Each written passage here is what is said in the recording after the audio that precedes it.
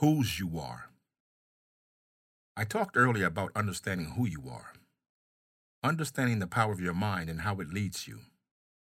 When you understand who you are, you have the ability to understand people and their motives.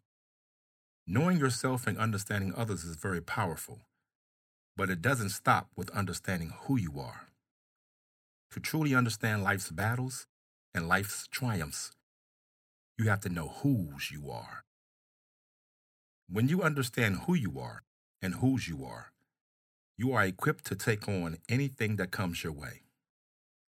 God made us all in His own image. We are a product of Him.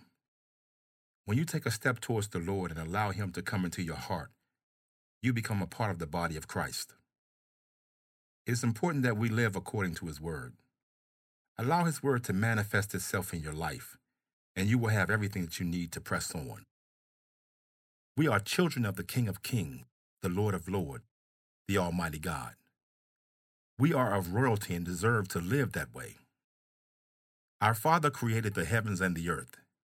He created the wind and the rain, the light and the heat, the sun and the brightness of the stars in the distant skies. When you call on the Lord and ask Him for power and strength, there is nothing that you cannot do. His omnipotence can move any mountain that is in your way. The human psyche is very powerful, but the human psyche combined with the power of God is unstoppable. When a person understands who they are and also understands the spirit that lives within their heart, they will understand their own weaknesses and limitations. They will see that despite their limitations and weaknesses, that they can achieve anything because they have a God force that resides within them that can move mountains.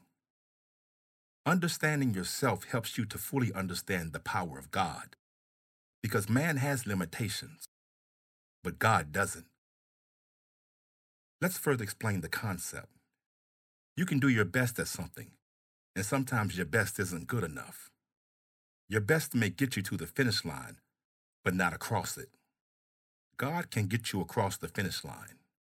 You see, when you put forth your best effort, God will take you beyond your best to victory, because He has the power to do so. There is nothing that you can't do with God on your side.